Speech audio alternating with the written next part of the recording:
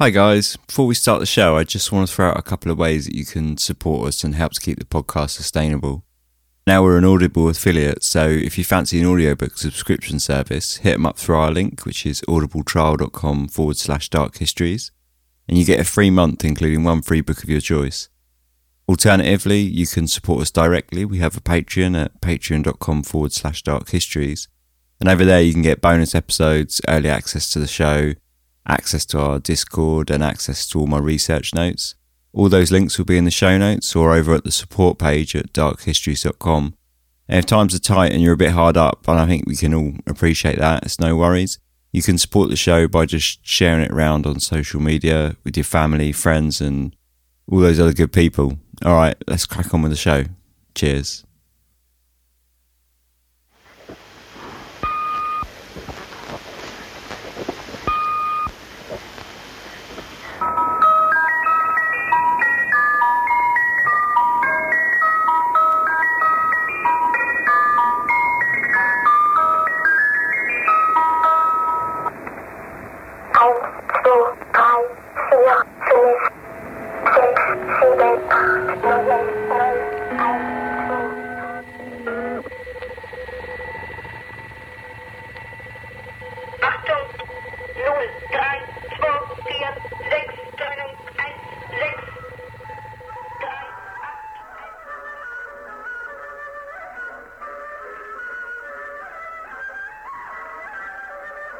Shortwave radio broadcasts, originating from unknown locations, intended for unknown persons, yet easily accessible by anyone. These signals contain encoded messages have intrigued for decades. What are they for? Who is listening? And why, in the modern age, is such an archaic form of communication still being used? Mysterious, nonsensical, garbled and yet somehow beautiful, number stations pass through our airwaves, transmitting to no one. This is Dark Histories, where the facts are worse than fiction.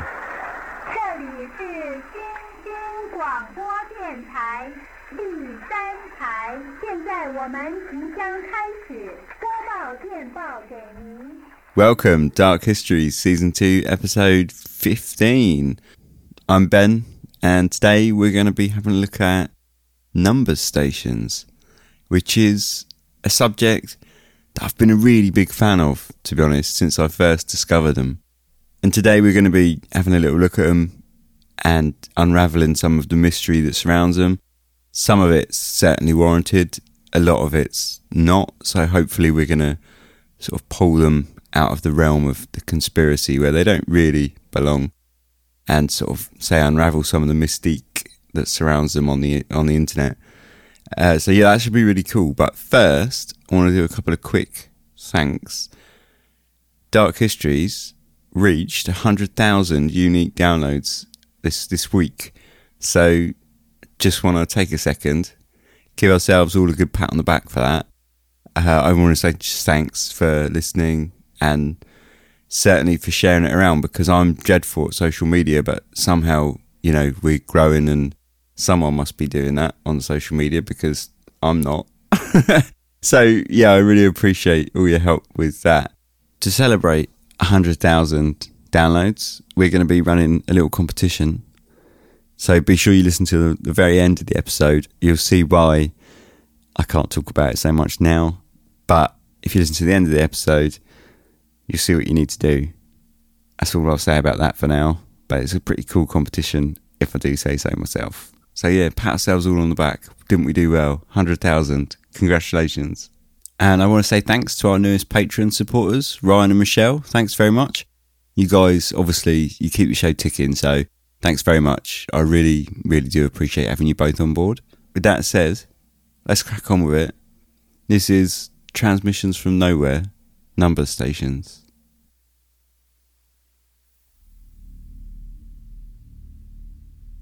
The history of radio used by military and government bodies is surprisingly long, with the British using radio signals for basic military communication even before the outbreak of the First World War. During the Boer Wars in the 1890s, the British Navy used limited wireless signalling on board their ships. Since they were the only country using radio at the time, There was no need for any special cryptographical techniques to be used, and no complicated equipment to either send or receive signals. The Russians soon hopped on board. Their navy too began to utilise radio signals around the turn of the 20th century as they prepared to enter conflict with Japan. At that time, both British naval vessels, alongside the Japanese, maintained listening stations on board ships to listen in to the Russians' naval plans, birthing the concept of listening stations and counterintelligence. It was during the First World War, however, that signal intelligence, or SIGINT as it was known, became a crucial part of warfare.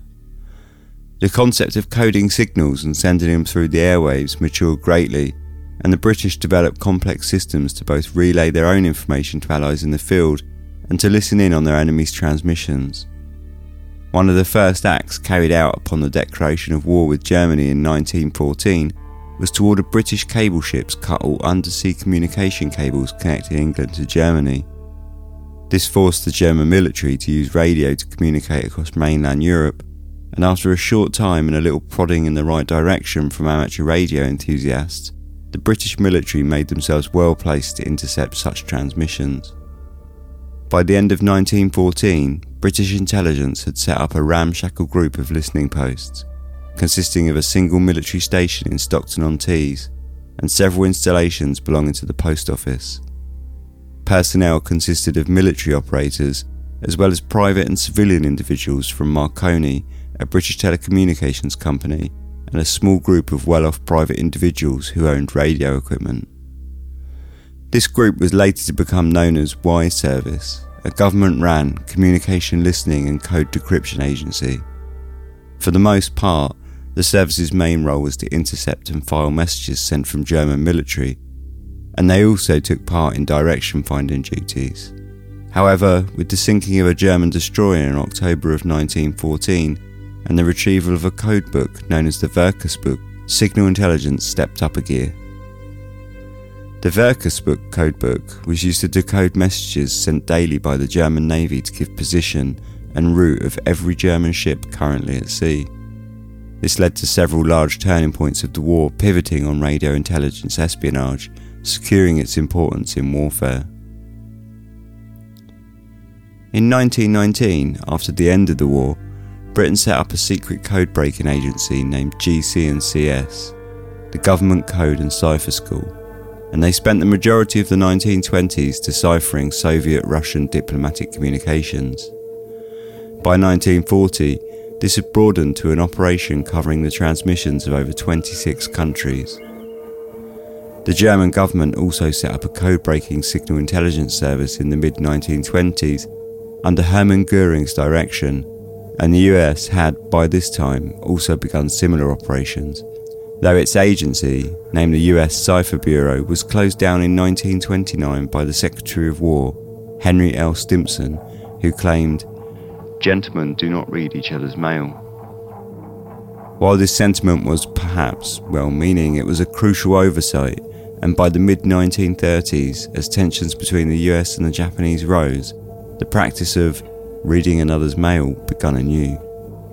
By the early 1940s, all pretense was pushed to the wayside by the American government, as the importance became apparent and the British military began supplying the US military with radio equipment, training them how to best utilise it for espionage activities.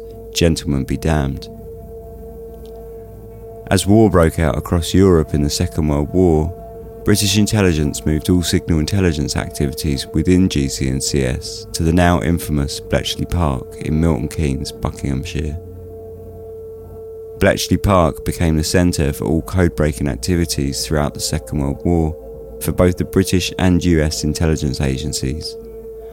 At its height, Bletchley Park had a personnel roster over 10,000 strong, 3/4 of which were women, and the majority of which held degrees in mathematics, physics or engineering, or having backgrounds in several European languages. Many of the personnel worked at Bletchley in secret, even to close family. This was signal intelligence on a previously unseen industrial scale, filing over 4,000 messages daily, and it paid huge dividends for the Allied forces who cracked both the Enigma and Lorenz ciphers at Bletchley, allowing the majority of decoded German communications to be read in plain English for the duration of the war. Bletchley also used the very first electronic computers ever to be engineered. Whilst Bletchley Park remains the most famous SIGINT operation of the Second World War, there were also hundreds of civilian amateur radio enthusiasts, named VIs or voluntary interceptors, who were vetted and enlisted to listen in, write down and pass on coded signals to the military. Some of these people worked up to 160 hours a week, tucked away in garden sheds and rear rooms, writing down coded messages sent by the Gestapo and the SS. In 1945, peacetime fell across Europe, but it was within the framework of a strange new world. Superpowers vied for supremacy, the veil of the Cold War fell, and signal intelligence was to play a crucial role as countries embedded their undercover officers across the globe.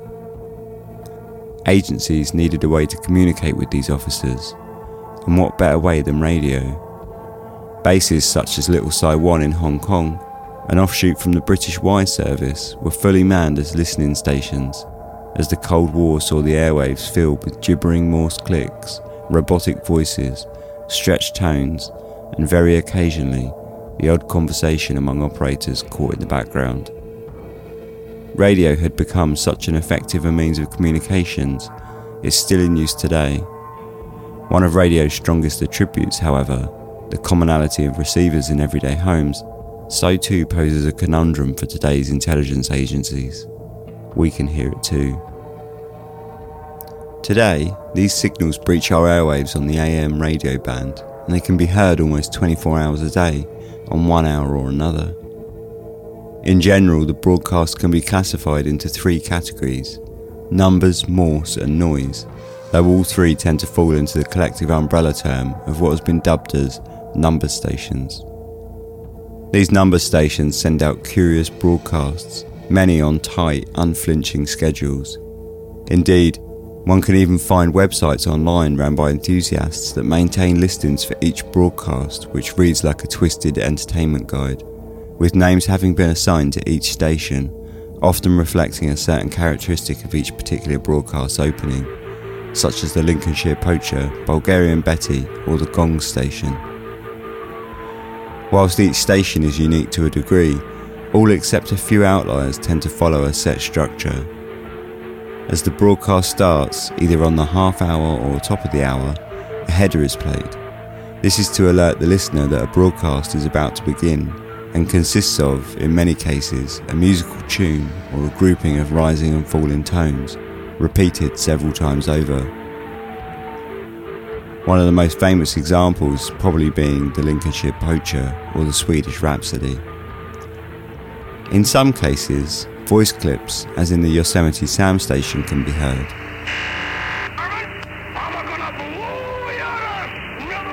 After this short introduction, the message proper begins, and the voice reels off groupings of numbers, often in a female or child's voice.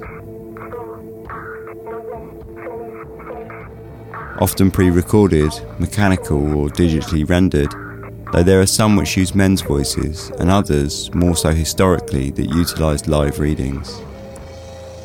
In the case of the Morse or noise broadcasts, a message sent in Morse code or a tight grouping of tones are broadcast instead.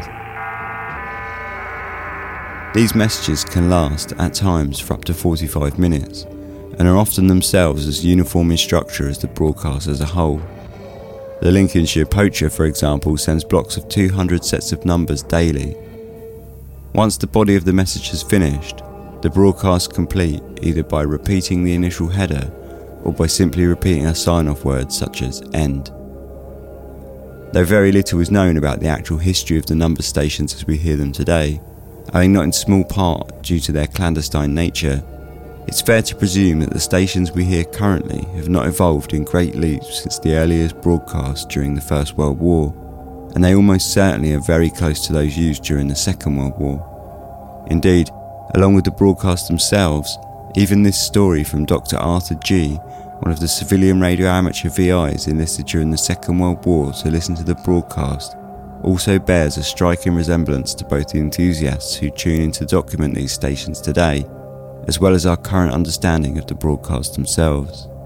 A chap came to see me one day. He was in civilian clothes, but I formed the opinion he was probably from the Navy. He outlined the scheme to me, saying that if I could help, he would be very pleased for me to do so. After he'd outlined the scheme, I thought, well, here goes, it's certainly a good idea. But if we do get invaded, I've more or less signed my death warrant, no doubt. Anyway, we signed on the dotted line and started off. It was very, very interesting, because we had to listen to certain frequencies on the radio that we were given and copy down the sort of code that we heard. I was always very intrigued to know just exactly what these signals were and who was listening to them. Who were we listening to? What they all meant and so forth. I must say that even until this very day, I'm not really quite sure exactly what we were listening to and what it all meant. One report forwarded to the MI5 from a VI shows random strings of 5 letters, not entirely dissimilar to the groupings we hear over number stations today. As curious as they are, broadcast at all times of day with such fixed regularity and in all manner of languages, do they actually mean anything? Surely after all these years, our governments have developed more modern techniques for distributing intelligence to overseas operatives. Do we still run hordes of spies like those imagined in black and white movies, filled with espionage and silent meetings in empty train stations? And are those spies really hunched over a small household radio in their kitchens, scribbling down these coded messages and cross-referencing them with their own codebooks hidden in false drawers and under loose floorboards? How do we know these modern broadcasts are intended for clandestine intelligence networks in the first place, and are not just random broadcasts with little or no meaning, sent by other radio amateurs, mimicking age-old techniques? For decades now, radio enthusiasts have tirelessly twiddled knobs, peering through the static to document and try to understand the exact purpose and meaning of the station's broadcasts. One of the earliest papers published on the subject, written by Simon Mason, entitled Secret Signals, was in 1991, and it listed pages upon pages of schedules and frequencies, itself a code to the uninitiated. In 1993, this prompted a group of radio enthusiasts to form based in Yorkshire, England, calling themselves Enigma, the European Numbers Information Group and Monitoring Association. This group of shortwave radio operators, placed across Europe, worked together to form much of what is still known and mirrored today around the number stations. Nicknames were assigned to clear confusion when talking about various broadcasts, and a system of classification was developed to specify a station's type and language. M for Morse, S for Slavic languages, G for German, E for English, V for various, and X for non-voice stations. Much of the information was disseminated through newsletters and booklets. The very first newsletter, published by Enigma in 1993, documented stations named 2-letter German, Station NNN, 5 dashes, the Lincolnshire Poacher and the Swedish Rhapsody, with a brief description of each station's format and known radio frequency. By the time of the Enigma Group's formation, enthusiasts had already been listening and theorising for many years what the stations might be, and from the early 1970s, the main theory, that they were messages operated by government secret service departments intended for overseas spies, was long running and universally agreed upon as the correct interpretation for their use. In issue 3 of the Enigma newsletter, published in October of 1993, the following article on a station named the Tyrolean Music Station was featured and showed just how accepted the spy theory was at the time. Does anyone remember the Tyrolean Music and Number Station? This station operated in the 1970s. It operated on Saturday and Sundays on 6425 and 6660 kHz and was almost certainly the most individual number station of them all. Messages were addressed to named agents in German, and the transmitting site was probably on the French-Swiss border. The typical Tyrolean format was of a 7-note orchestral taken from the Communist Internationale. A German male then announces names of agents, example Heinrich, Fowler, Dover. Messages then follow for each agent separately. Occasionally bizarre variations to this standard format, example a forced tune then added, or non-standard tunes were played interspersed with cryptic messages read out by the same announcer, such as "Der Sonnenschein wohlig," the sunshine has gone out. The stations even sent out Christmas greetings on 26th of December 1971. The theory that these stations were intended to be received by spies was not merely plucked from thin air. For a long time, it was based purely from speculation surrounding the sheer amount of resources it would have taken to run such a large radio operation. On top of this running cost, the actual broadcasting of such a station would be deemed as illegal. None are listed or licensed to broadcast. Then there are the jammers.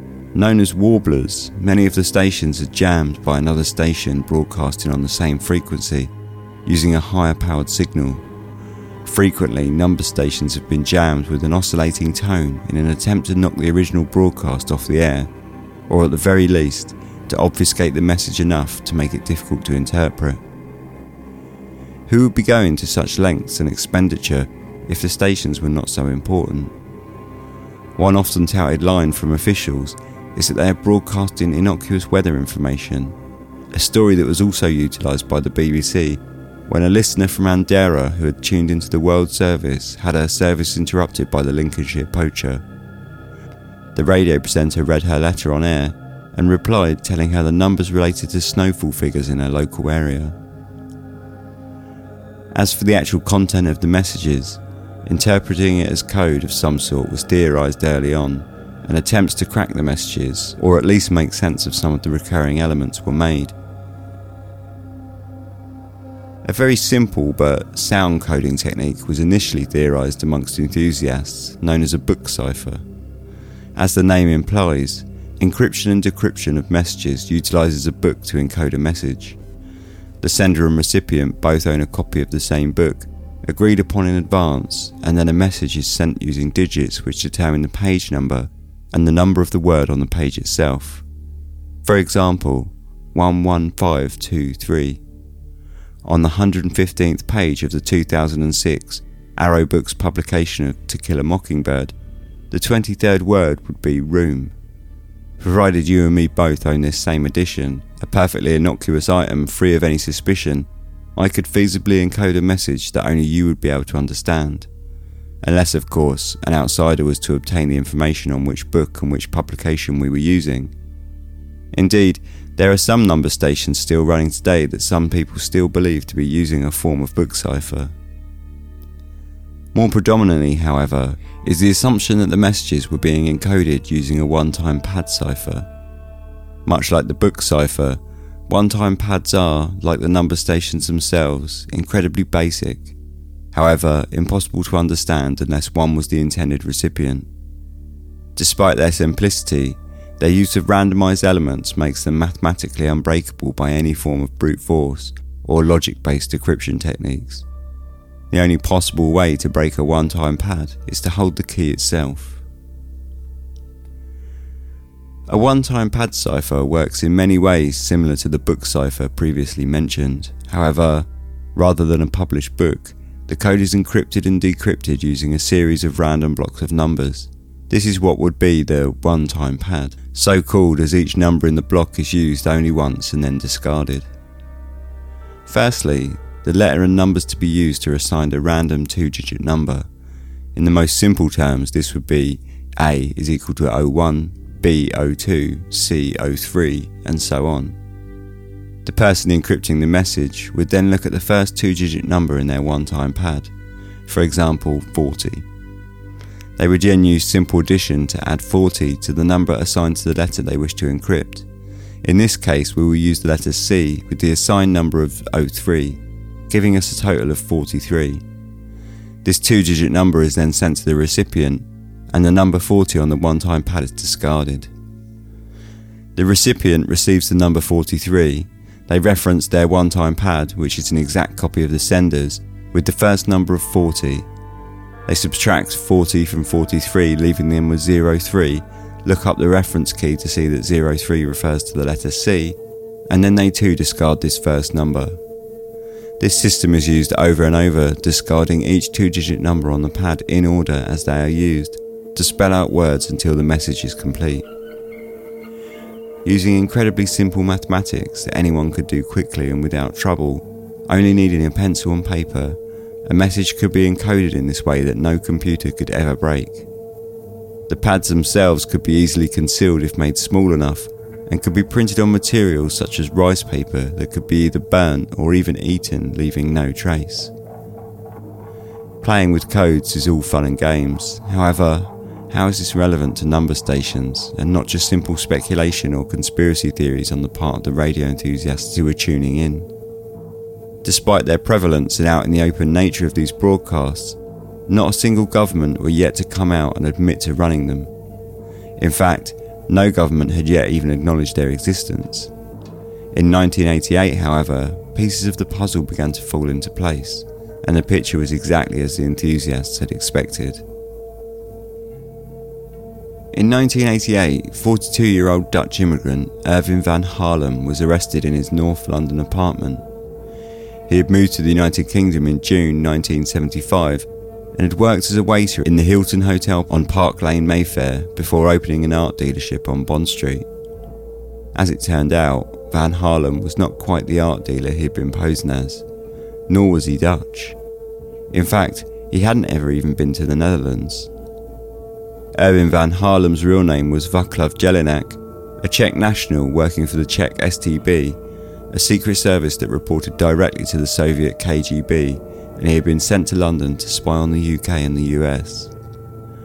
Upon his arrest, magazines were found in his apartment packaged and addressed to Czechoslovakia, full of encoded messages, as well as equipment for writing in invisible ink.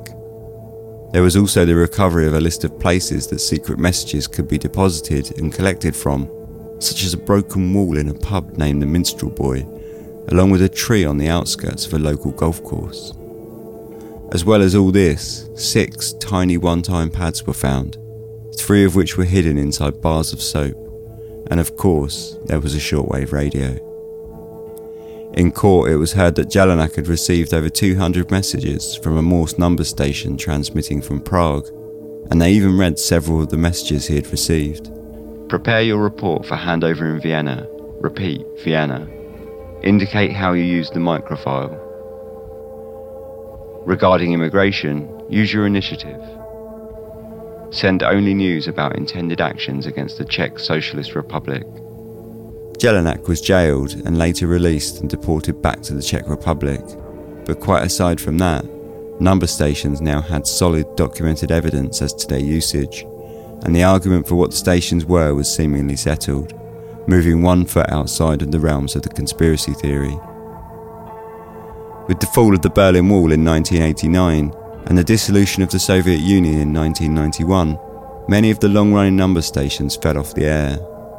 The Gong station was a particular favourite, known for its off-kilter 8-note header, warbling in its spooky, haunting manner, and it disappeared in May of 1990. This sudden dropping off of activity was not considered to be a coincidence. However, it wasn't until the late 90s that any new information regarding the number stations would find its way to the public. The first ever official confirmation came from an article published in 1998 by the British newspaper The Daily Telegraph, when they printed an article relating to number stations with the headline, "Counting Spies." The article quoted a spokesperson for the Department of Trade, at the time the regulator for radio in the UK, as saying, "These number stations are what you suppose they are. People shouldn't be mystified by them. They are not for, shall we say, public consumption." Also in 1998, the Cuban Five, Gerardo Hernandez, Antonio Guerrero, Raymond Labanino, Fernando Gonzalez and Rene Gonzalez were arrested in Florida. They were part of a larger network of Cuban spies operating within the WASP network for the Cuban DGI to spy on the US. They received directions from Cuba from the number station known as Atención, a station that had been documented as early as 1962 and continues until today. The same station also played a role in the case of Ana Belmonte in 2001. Belmonte was a senior defense analyst working inside the Defense Intelligence Agency in the US as one of the foremost specialists on Cuba. She had in fact been spying on the US since 1985, sending information back to Havana and receiving messages via a Sony shortwave radio. Upon a search of her apartment and a forensic search of her laptop hard drive, many deleted messages were found relating to receiving messages via the Atención station. And in an affidavit written by the FBI concerning her arrest, her use of the Cuban number station was written as such. Further analysis of Montes' copied Toshiba hard drive identified text consisting of a series of 150 five-number groups. The text begins 30107 24624 and continues until 150 such groups are listed.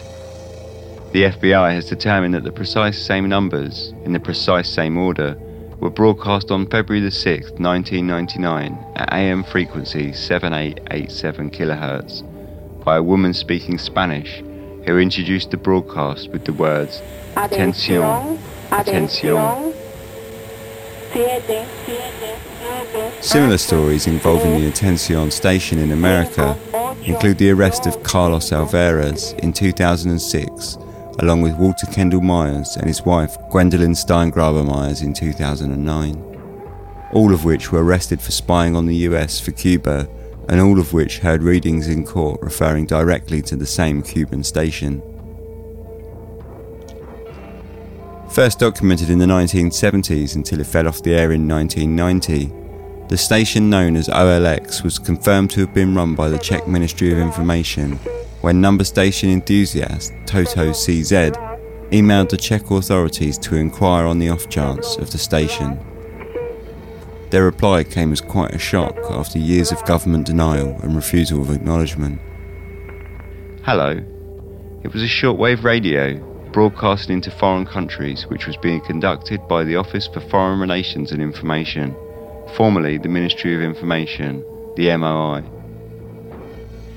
In what might be seen as a flurry of information after such a drought, documents were also published in the Numbers and Oddities newsletter in May of 2014, obtained through Polish archives.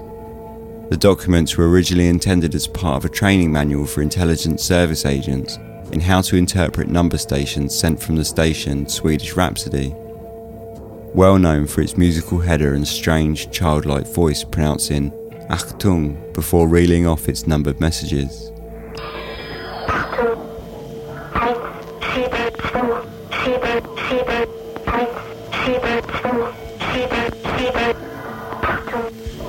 Swedish Rhapsody was well known for its frequent straying across the radio band, often freaking out unsuspecting listeners of the BBC World Service as it ghosted into their reception.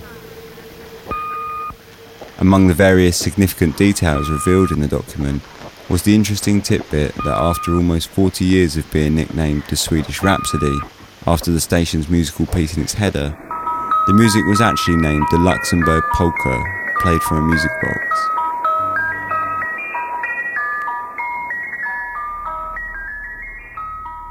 British intelligence agency GCHQ were the last to officially give any confirmation to the number stations. When asked of their operation, they replied simply, GCHQ are aware of the existence of number stations, but cannot comment on operational matters. Through tireless efforts of the enthusiasts, as well as the individual cases of ex-intelligence operatives telling their stories, small secrets of the bizarre broadcasts have slowly been extracted. We know now, for example, that the Gong station was a Stasi-run station, transmitting from Wilmersdorf, just outside of Berlin, and that the Lincolnshire Poacher is run by the British and transmits from an RAF base in Cyprus. There are many stations, however, that still hold tight their mysteries. Some pop up and then disappear for several years, even decades before reappearing. Some just disappear forever, whilst others seemingly transmit in clicks and beeps without ever ending. The Buzzer is one such station. The Buzzer broadcasts from various sites inside Russia and was documented as early as 1976. For over 30 years it ran a continuous broadcasting consisting of an intermittent buzzing tone. Theories on its purpose ranged from the simple that it was a placeholder keeping a radio channel open, to the more out there that it was either a kind of dead man's switch or a part of the Soviet dead hand, an automated nuclear launch system used as part of a mutually assured destruction plan. That was, until in 2010, when after nearly 30 years, the buzzer suddenly changed and the tone used rose. A week later it once again lowered. The buzzer continues today, and though messages are now broadcast at times on the frequency, no one has any explanations as to why Russia would broadcast a single beeping tone for what is now approaching 50 years at a not insignificant cost.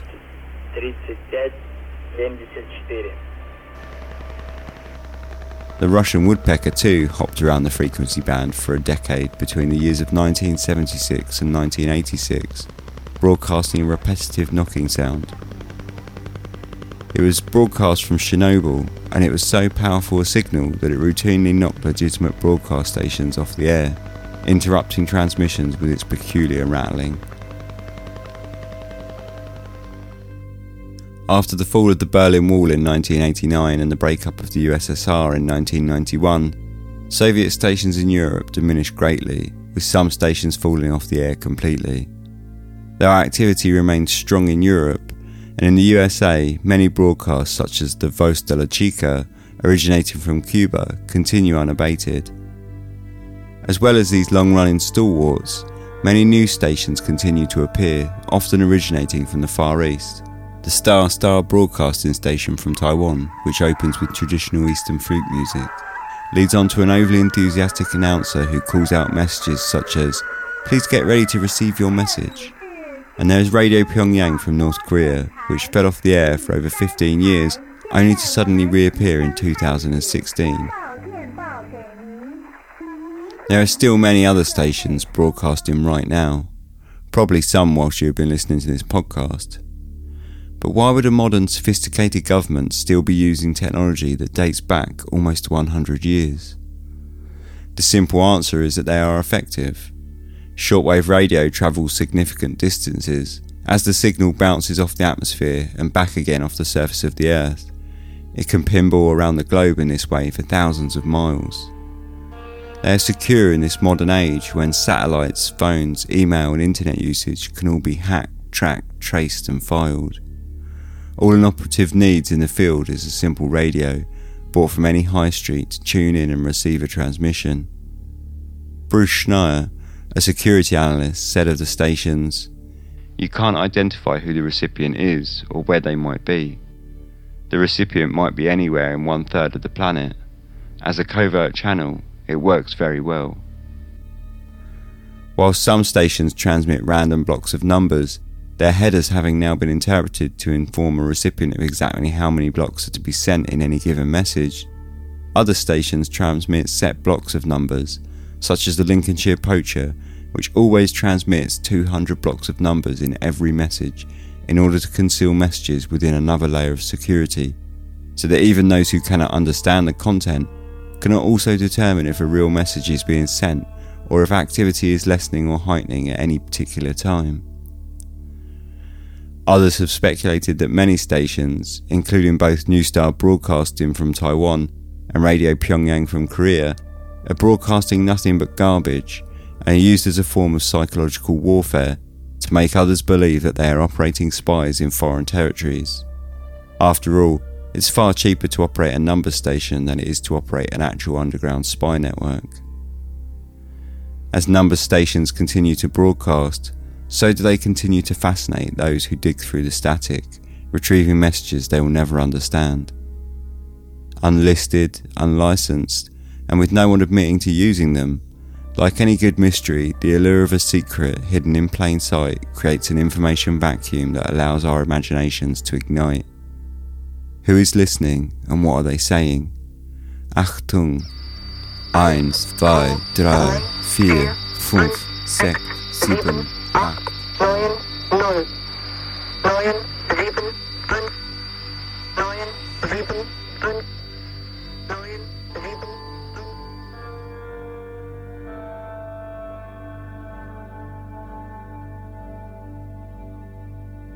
We're going to be having a little chat about number stations in a bit, as well as going on a hunt for a station, live, Well, I suppose it's not really live because I'm pre-recording it, but sort of live, and I'll probably edit it down because I might end up fishing around for a station for hours. But sort of live. Let's pretend it's live. Yeah, we're going to be going on a hunt for a number station live, so stick about, and we'll be right back after this short break. As mentioned at the start of the show, Dark Histories is an official affiliate with Audible.com. As an affiliate, Audible has given us the chance to offer our listeners a 30-day free trial, and that includes an audiobook of your choice. I've actually been a member of Audible myself, off and on for over a year or so now, so I'm pretty happy to advertise the service.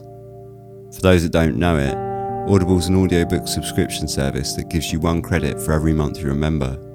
You then go ahead and you spend your credit on any book that you like, and if you decide to quit your membership or put it on hold, you keep all of your old audiobooks. With our link, audibletrial.com/darkhistories, you can sign up for a free month, and that includes a free audiobook of your choice at the same time. If you don't think it's for you at the end of the month, you can cancel your subscription before the 30 days are up, and you've lost nothing. You've gained an audiobook, and you've helped to support the show. This month on Audible, I still haven't got round to the Templars book yet. I got my new credit and I bought a book called Command and Control by Eric Schlosser. So that's going on the backlog with the Templars for now. But apparently it's a history of American nuclear missiles and the way in which they're handled to prevent disasters, whilst also having them armed and ready to fly at a moment's notice. And it documents the Damascus incident. So I thought, yeah, I'm all over that. History, the Cold War, near accidental Armageddon. You can't go wrong, can you? They got desktop, Android and iOS apps, and they all sync up. And they also give you hassle-free returns if you find you've spent your credit on a duffer, which is something that I did when I found that I'd spent my credit on a German version of The Lost World. So they took it straight back, and I got my credit back and everything was good. So if you think that sounds like it might tickle your fancy, head over to audibletrial.com/darkhistories and sign up for your 30-day free trial. Ads are a pain in the butt, right?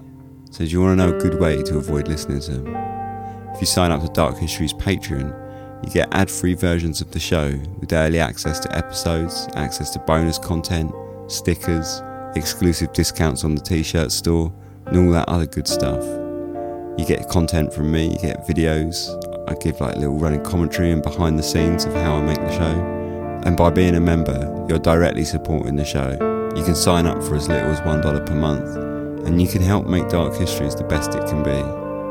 For more information, check out our website at darkhistories.com or pop over to the Patreon at patreon.com/darkhistories. Right, enough of all that. Thanks for listening, and let's get back to the episode. Welcome back. So yeah, number stations. What do I like about them? Because I've been in love with them since I first heard them. And I think it's kind of twofold, actually. Firstly, I mean, more relevant to this show is that I love the mystery about them. And what's great is they're sort of like a mystery within a mystery, because on the surface, when you first discover them, they're these sort of really mysterious stations that no one admits to having. And this is all true. Yeah, no one admits to using them, things like that. It's all true, but once you kind of dig through the evidence, you realise actually there's quite a lot of evidence to show who's running them, all the rest of it. So a lot of those mysteries, they get answered. We know the Lincolnshire Poacher is in Cyprus and run by the RAF, for example. You know, that sort of takes away the mystery of the Lincolnshire Poacher, really. But on the other hand, like sort of below that mystery, you know, we're still kind of left with the mystery of, well, okay, we know about the Lincolnshire Poacher, we know who's running it, but we don't know what it's saying or why it's saying it or who it's saying it to. So there's this kind of deeper layer that we'll no doubt never find out. The closest we got to really kind of digging into that sort of thing is with those documents that were uncovered for the Swedish Rhapsody, which is fascinating because the Swedish Rhapsody's been around for years. And to find out that actually the song at the start wasn't the Swedish Rhapsody at all, it's the Luxembourg Polka. And that, you know, that came out for like 40 years later. It's fascinating. So they're kind of this multi-layered mystery. And, you know, they were at one point essentially a conspiracy theory. but they're a conspiracy theory that's sort of turned true. To go one step further than that, there's still stations that we have no idea what they're for, like oddity stations. And they're just really fascinating. I mean, there's a lot of stuff online about number stations being sort of spooky and a bit creepy and, we don't know what it is. Say, like, a lot of that can be scratched off because actually we do know what they are and we do know, who's running them in a lot of cases. But then you've got these oddity stations and they're really strange and they really do sort of fall under the kind of spooky and creepy because they're just plain weird. And I think it's just a universal fascination for number stations and things like that. Because I remember there's that YouTube channel that was around for a while. What was it called? WebDriver Torso. That was it. And if you don't know WebDriver Torso, it was basically a YouTube channel that posted like hundreds of these videos, and they just repeated the same tone with these kind of geometric, almost like MS Paint shapes on the screen. They're all like, I think 20 seconds long, and it posted hundreds. And that sort of it was almost like the modern number station. But then it turned out that it was a Google test account for YouTube, and it was testing certain things. There's a Twitter account that just posts random strings of numbers, which again is probably a similar thing. It's probably like it's some sort of test account. But both these WebDriver Torso and the Twitter account fascinate people, and I think they run on the same kind of idea as number stations, really, that it's sort of a secret in plain sight. It's very public, but at the same time, you're not meant to really know what it's about, and that just fascinates. I love that about the number station, the way it's sort of like wink, wink, nudge, nudge. You ain't seen nothing, right? Whenever anyone asks the governments, what about these number stations, they all sort of say, oh, we don't know what you're talking about, eh? Ask me no questions, I'll tell you no lies. Because obviously they know that they're in the public realm, and in many cases they want you also to know, or perhaps not you, but they want people to know that they're in the public realm, because that's the whole point of them. Like when you look at the DPRK one, or the DPRK is North Korea, if anyone's not as nerdy as me about countries, it's the Democratic People's Republic of Korea is North Korea. So yeah, so you've got the places like North Korea who sort of, they want, or most people sort of guess that they want people to know that they're there for disinformation. And the same with the New Star Broadcasting, which I absolutely love, because not only has it got probably the most lovely header with the traditional flute music, but then it's got the slightly eccentric Mandarin speaking lady introducing the messages and stuff. I find that fantastic. But that's sort of what leads me to the thing that I like about them, aside from the mystery, and that's how the number stations, they seem to appeal to two types of people, or sometimes crossovers like me. But you get the kind of radio nerds that are really into them from the radio aspect, and they like to kind of track where they're coming from and what they are and things like that. And sometimes they just like documenting them because they're sort of radio oddities.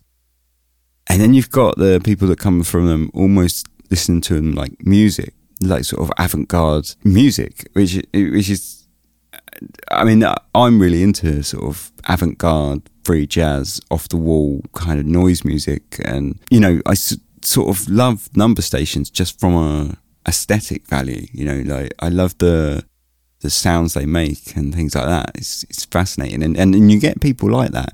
So an interesting thing that happened with number stations was this group called the CONET Project released, at first it was a box set, 4 CD box set of number stations. Now I think it's a 5 CD box set. They've sort of expanded it, and it came with like a booklet and things like that. And obviously they marketed it towards radio enthusiasts, but an interesting side aspect of it was a lot of music magazines picked it up and sort of reviewed it almost like an avant-garde music album, which is fascinating how they're appreciated for their aesthetic qualities, which is brilliant, I think. And talking about listening to them, that's what we're going to do now. We're going to find a number station. I'm going to be using a web application that's called WebSDR, and I'll put a link to it in the show notes if you're interested in doing it yourself. What's really good about WebSDR is that obviously it's free, so you don't need a big clunky radio, and you also don't need an antenna or anything like that. And that's sort of what's really great about it, because I think it must be like an open source program, but there's a bunch of, if you go to WebSDR, say I'll put the link in the show notes on the, you can get them on the website on the episode page. You'll see that there's hundreds of radios, or, handfuls of radios, and they're all around the world. So you don't have to worry about weak signals or getting like a gigantic antenna, because if you want to listen to us, if you specifically want to target some stations that are broadcasting to America, you find one that's based in Florida, for example, which is fairly close to Cuba, and that's probably where they're going to be broadcasting from. If you want to go to Europe, you can find sort of ones in Germany, which will be good to pick up that, and so on. There's sort of West Coast American ones that are good for picking up sort of the Pacific signals and things like that. So yeah, I definitely recommend you should check that out if you're interested. But that's what we're going to be using to hunt a number station now. So let's go, shall we? I'm probably going to edit this down, by the way, because I might be hunting around for a while. Okay, so pretty much straight away, I stumbled across this. We're on a Morse station, it sounds like. I actually don't know what it is. I'm pretty sure it's in Russia, because I'm on a radio that's in Russia at the moment, and it's quite a clear, strong signal, so I'm pretty sure it's a Russian signal. I don't actually know if it's a number station. I don't actually know what it is, actually, but it's definitely Morse, obviously. But I've been listening to it for a few minutes now, and it does seem like a number station, because it seems to be a repeating message, and when it hits the top, you'll get this sort of descending row of tones, and then the message seems to start again. So I think it probably is a number station, so I don't know what it is. I missed the header, so I have no idea if it even has a header. It might not. Okay, so I was hunting around for a little while on that radio and not getting much luck. So I've skipped over to a Japanese radio. So coming up in about 30 seconds, we're going to get a pretty interesting station. It's not in English, but it's dead interesting. And we're pretty lucky, actually. Pretty good timing.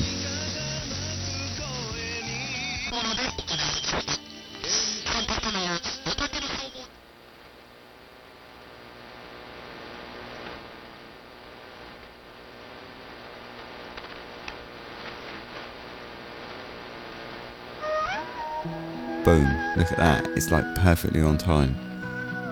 So straight off the bat, you're probably thinking this is just regular radio, because it sounds like regular radio, right? But it's totally not. This is a South Korean station called V24, and we're kind of lucky, actually. I mean, bear in mind, it's now about midnight in Korea, and this is definitely broadcasting from South Korea, and it's almost definitely broadcasting inside, or it's targeting North Korea, because in the past, this song that we're hearing now has changed a few times.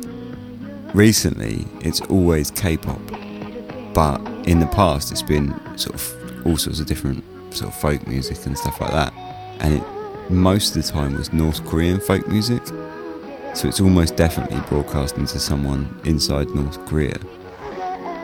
But what's cool about V24, which is the name of this station, if I didn't say, is that it's actually one of the oldest number stations that's recorded that's still broadcasting today. Started broadcasting, there's evidence of it from the 70s, which is pretty awesome. It went offline for a while, but it's sort of bumped on and offline every now and then. But it did go offline for a while, but it's back online pretty strong now for the last couple of years. And yeah, ever since it's came back online a couple of years ago, it just broadcasts this weird K-pop as its header, which is strange, because normally it's kind of like folk songs or traditional songs, or you know, you get those weird computer beeps. This one, no, it just plays straight up pop music.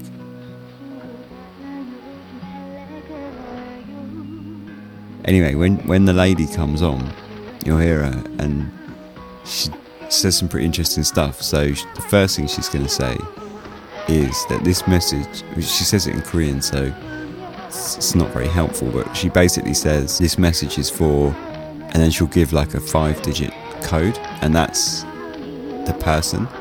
Occasionally in the past she's actually said this message is for and given a name, but yeah, usually it's just a number. And then she'll read the number, she'll read the code, sorry, and then she'll read the code, and then she says I'm going to repeat it, and then she repeats it a second time.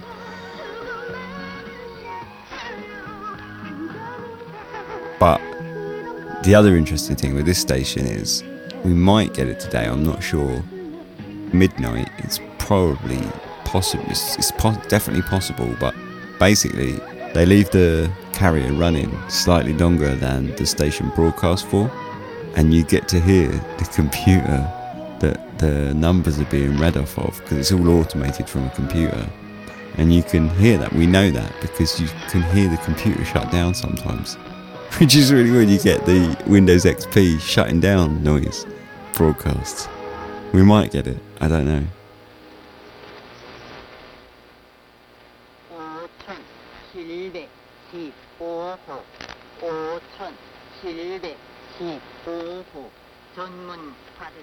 Right, so these are Korean numbers. So you got like 1, 2, 3, 4, 5, 6, 7, 8, 9. Yong is 0. And slightly weird, she says like I chung, that's like 1,000.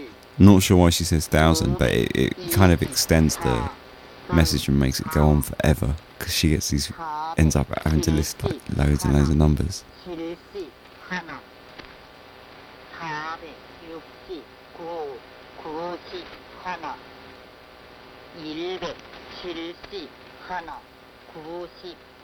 So the end of the broadcast should be coming up now. We'll give it a listen to see if we can get to hear the computer shut down, because that's always quite fun. No, not today. No, just a normal ending. But it's bonkers that one, it's on such a schedule that you can, it comes on time, like bang, every time, perfectly on schedule. And yeah, it's a South Korean station, almost definitely broadcasting to people within North Korea, so probably intelligence officers working inside North Korea. Pretty fascinating stuff, right? Yeah, that's sort of number station hunting, and it's really fun. Obviously, you can check it out on YouTube. You know, check out Swedish Rhapsody on YouTube, and you can hear it. Yeah, great. You know what it sounds like. But you know, there's something a little different to sort of tuning into hearing one live. It's a different feeling. It's much more interesting. It's quite exciting. So yeah, I definitely recommend you have a go on that. I'll put a link to it on the show notes. So that's number stations really. They're kind of a mystery and kind of not a mystery. They're kind of fascinating. So there's a lot of stuff that is purported to be a mystery, but actually it isn't. But at the same time, there's a lot of stuff that really still is a mystery. Yeah, I find you know, when you read about the cases of spies that uncovered slowly their usage of the number stations to be really, really fascinating. Especially if you're sort of familiar with number stations and they come up in the court cases, like in the cases of the Attention station, where, you know, all of a sudden you've got these FBI agents writing about Attention and you realise that they're familiar and they've been listening to it as well. So I just sort of a larger part, just talk about spies real quick before we go. Something I find fascinating, because anyone that knows, that's listened to Dark Histories for a while, or has listened to the bonus episodes especially, I know I kind of go on about spies in the bonus episodes. I really love spies. I'm quite fascinated. Obviously I'm fascinated in history in general, but I really like Cold War history, and I really like the politics of the Cold War and things like that. And I really love the kind of spy stuff. But I tell you what's interesting about, like the reason I think I'm into the spies is not so much the fact that they exist. It's almost like the absurdity of them that I find interesting. I mean, well, we saw in the episode with Van Harlem, he had one-time pads stored inside bars of soap, and he was leaving secret messages in trees on the edges of golf courses. I mean, it's almost cliche. And that's, I think, what I love about him is the absurdity. And I found sort of pictures of one-time pads that were stored inside hollowed out AA batteries, which is just amazing in that it's almost like a story. It's almost like a fiction, but it's entirely true. And I find that fantastic. So that just about wraps that up. We got some listener emails, and then we'll talk competition time. So first up for emails, I got an interesting email from Christine, who had a pretty unique theory on Zygmunt Adamski from last week.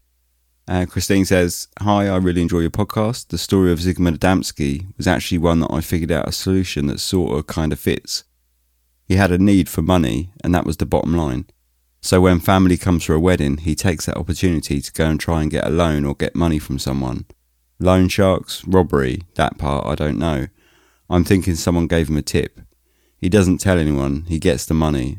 On the way back, he's robbed and killed either by someone who knows about the money or just some random guy who targets him. No aliens, no UFOs, just greed." Well, yeah, I mean, to be honest, at the end of that, I'm inclined to believe in your theory as much as anyone else's, really.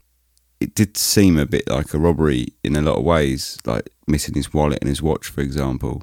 So yeah, I mean, you know, your theory is as strong as anyone else's, really, as far as I'm concerned. But no, it's a nice theory, and thanks, obviously, for emailing and sharing it with us. So yeah, cheers, Christine. The next one's from Peter. Peter suggests the Oak Island Mystery as an episode idea. He said, although certainly it's not the darkest tale you'll tell, although it does go there, it's endlessly fascinating and to this day utterly perplexing. It's also a story that spans nigh on 250 years and is yet unresolved. Yeah, he says it's right up the street of your podcast, and I totally agree, Peter. I think it probably is. I've read of it. I've not read of it before, sorry. I've heard of the title before, but I've never read much about it. So, but it does sound like something I'll definitely be interested in. So yeah, that will be definitely on the list for the future. So thanks very much for your episode suggestion. And also thank you for your kind suggestions in terms of the production of the show. Certainly will be taking them on board. Yeah, thanks for your emails. Just 2 this time. If you want to get in touch, contact@darkhistories.com. There's an email form on the website, darkhistories.com. So, drop us an email. So anyway, we got a competition to celebrate 100,000 people, and it just kind of coincides with this episode. Before I do that, because obviously you'll see why I'm leaving it right till the end in a minute. But before we do that, I just want to say thanks for listening. If you enjoy it, spread it around to all your friends, social media, things like that. Let's grow the show. Why not? I've got all social media. We're basically Dark Histories on everything. Instagram, Twitter, Facebook, all of it. Dark Histories.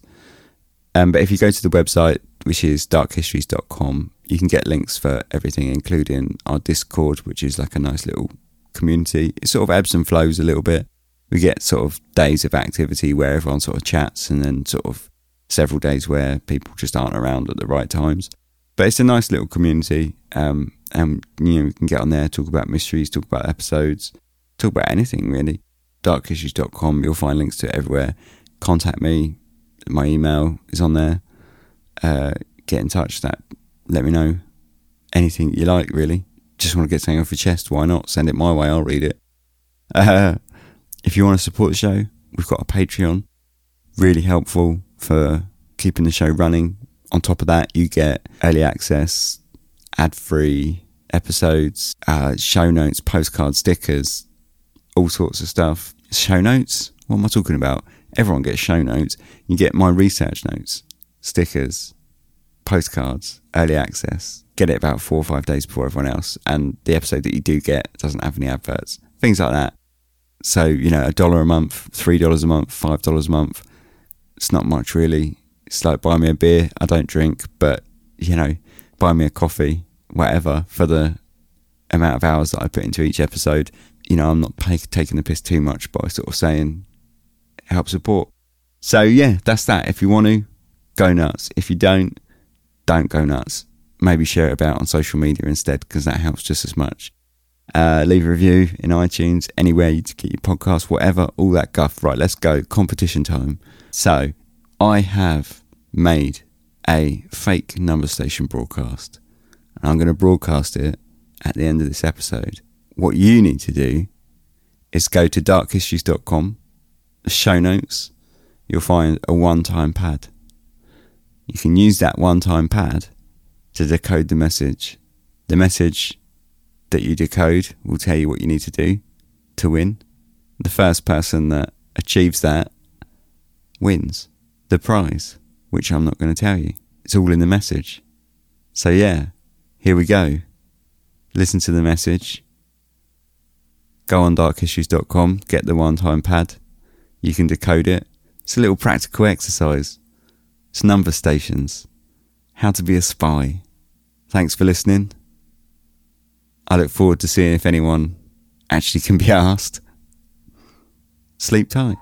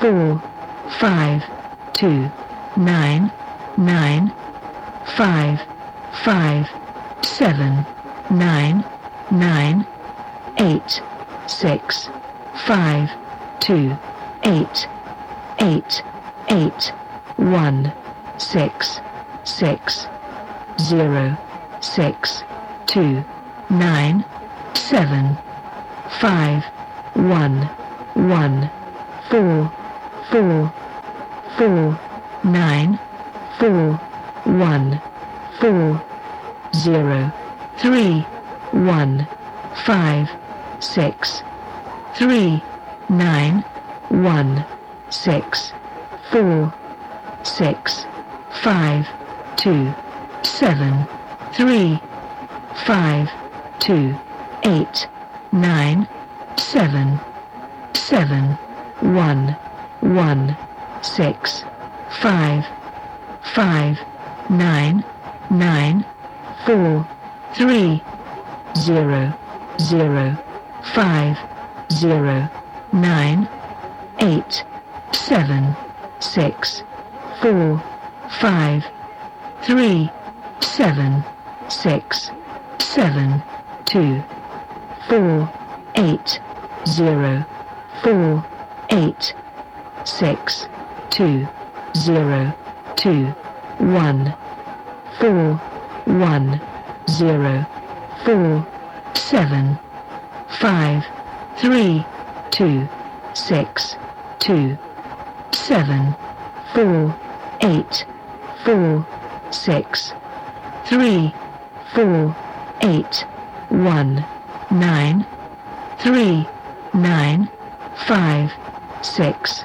3, 7, 2, 1, 3, 8, 3, 3, 7, 4, 6, 6, 9, 1, 1, 5, 0, 7, 0, 4 9 9 0 4 7 3 8 7 3 3 4 0 9 4 8 7 2 3 7 8 7 1 4 9 9 0 9 7 8 3 4 2 0 8 7 0 4 2 6 4 9 4 5 8 6 7 6 6 8 7 5 9 8 1 2 9 5 6 5 7 1 2 5 9 8 0 2 1 6 9 5 8 5 3 0 2 0 1 9 3 1 3 7 2 3 7 8 6 9 9 0 6 1 9 6 8 7 6 9 9 6 9 0 3 4 5 4 1 3 7 0 5 2 6 0 0 0 0 0 0 0